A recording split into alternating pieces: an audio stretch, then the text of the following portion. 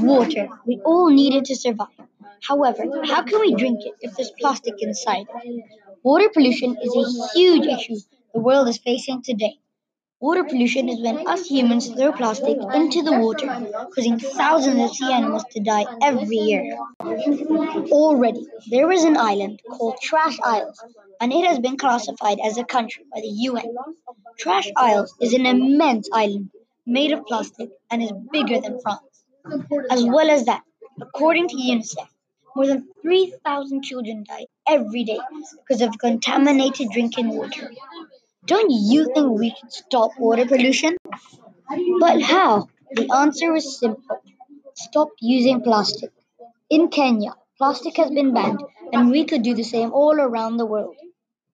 Water pollution disallows us from eating fish and makes us destroy the greatest creation in nature, water.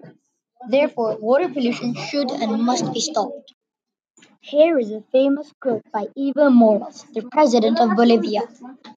Sooner or later, we will have to recognize that the earth has rights too, to live without pollution. What mankind must know is that human beings cannot live without earth, but the planet can live without humans.